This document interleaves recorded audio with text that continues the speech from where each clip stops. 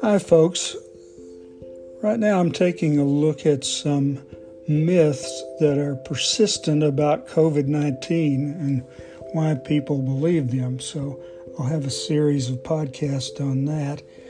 Number one is that the virus was engineered in a laboratory in China. And so folks think that because the pathogen first emerged in Wuhan, and Trump and others have claimed with no evidence that it started in a lab there. Some folks think it's a bioengineered weapon. Now, the U.S. intelligence agencies have categorically denied that possibility, and many other scientists have done that and done the research, sequenced the viral genome, and they're definitely sure it is not from a lab in Wuhan.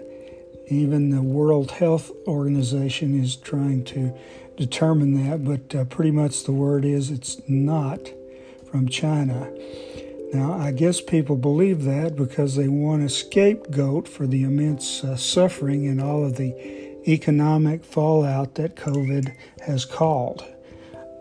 So we blame it on a foreign country. We're not on good terms with the Chinese right now, so blame it on them. Now, I'll agree that the Chinese do a lot of bad things, but they didn't do this.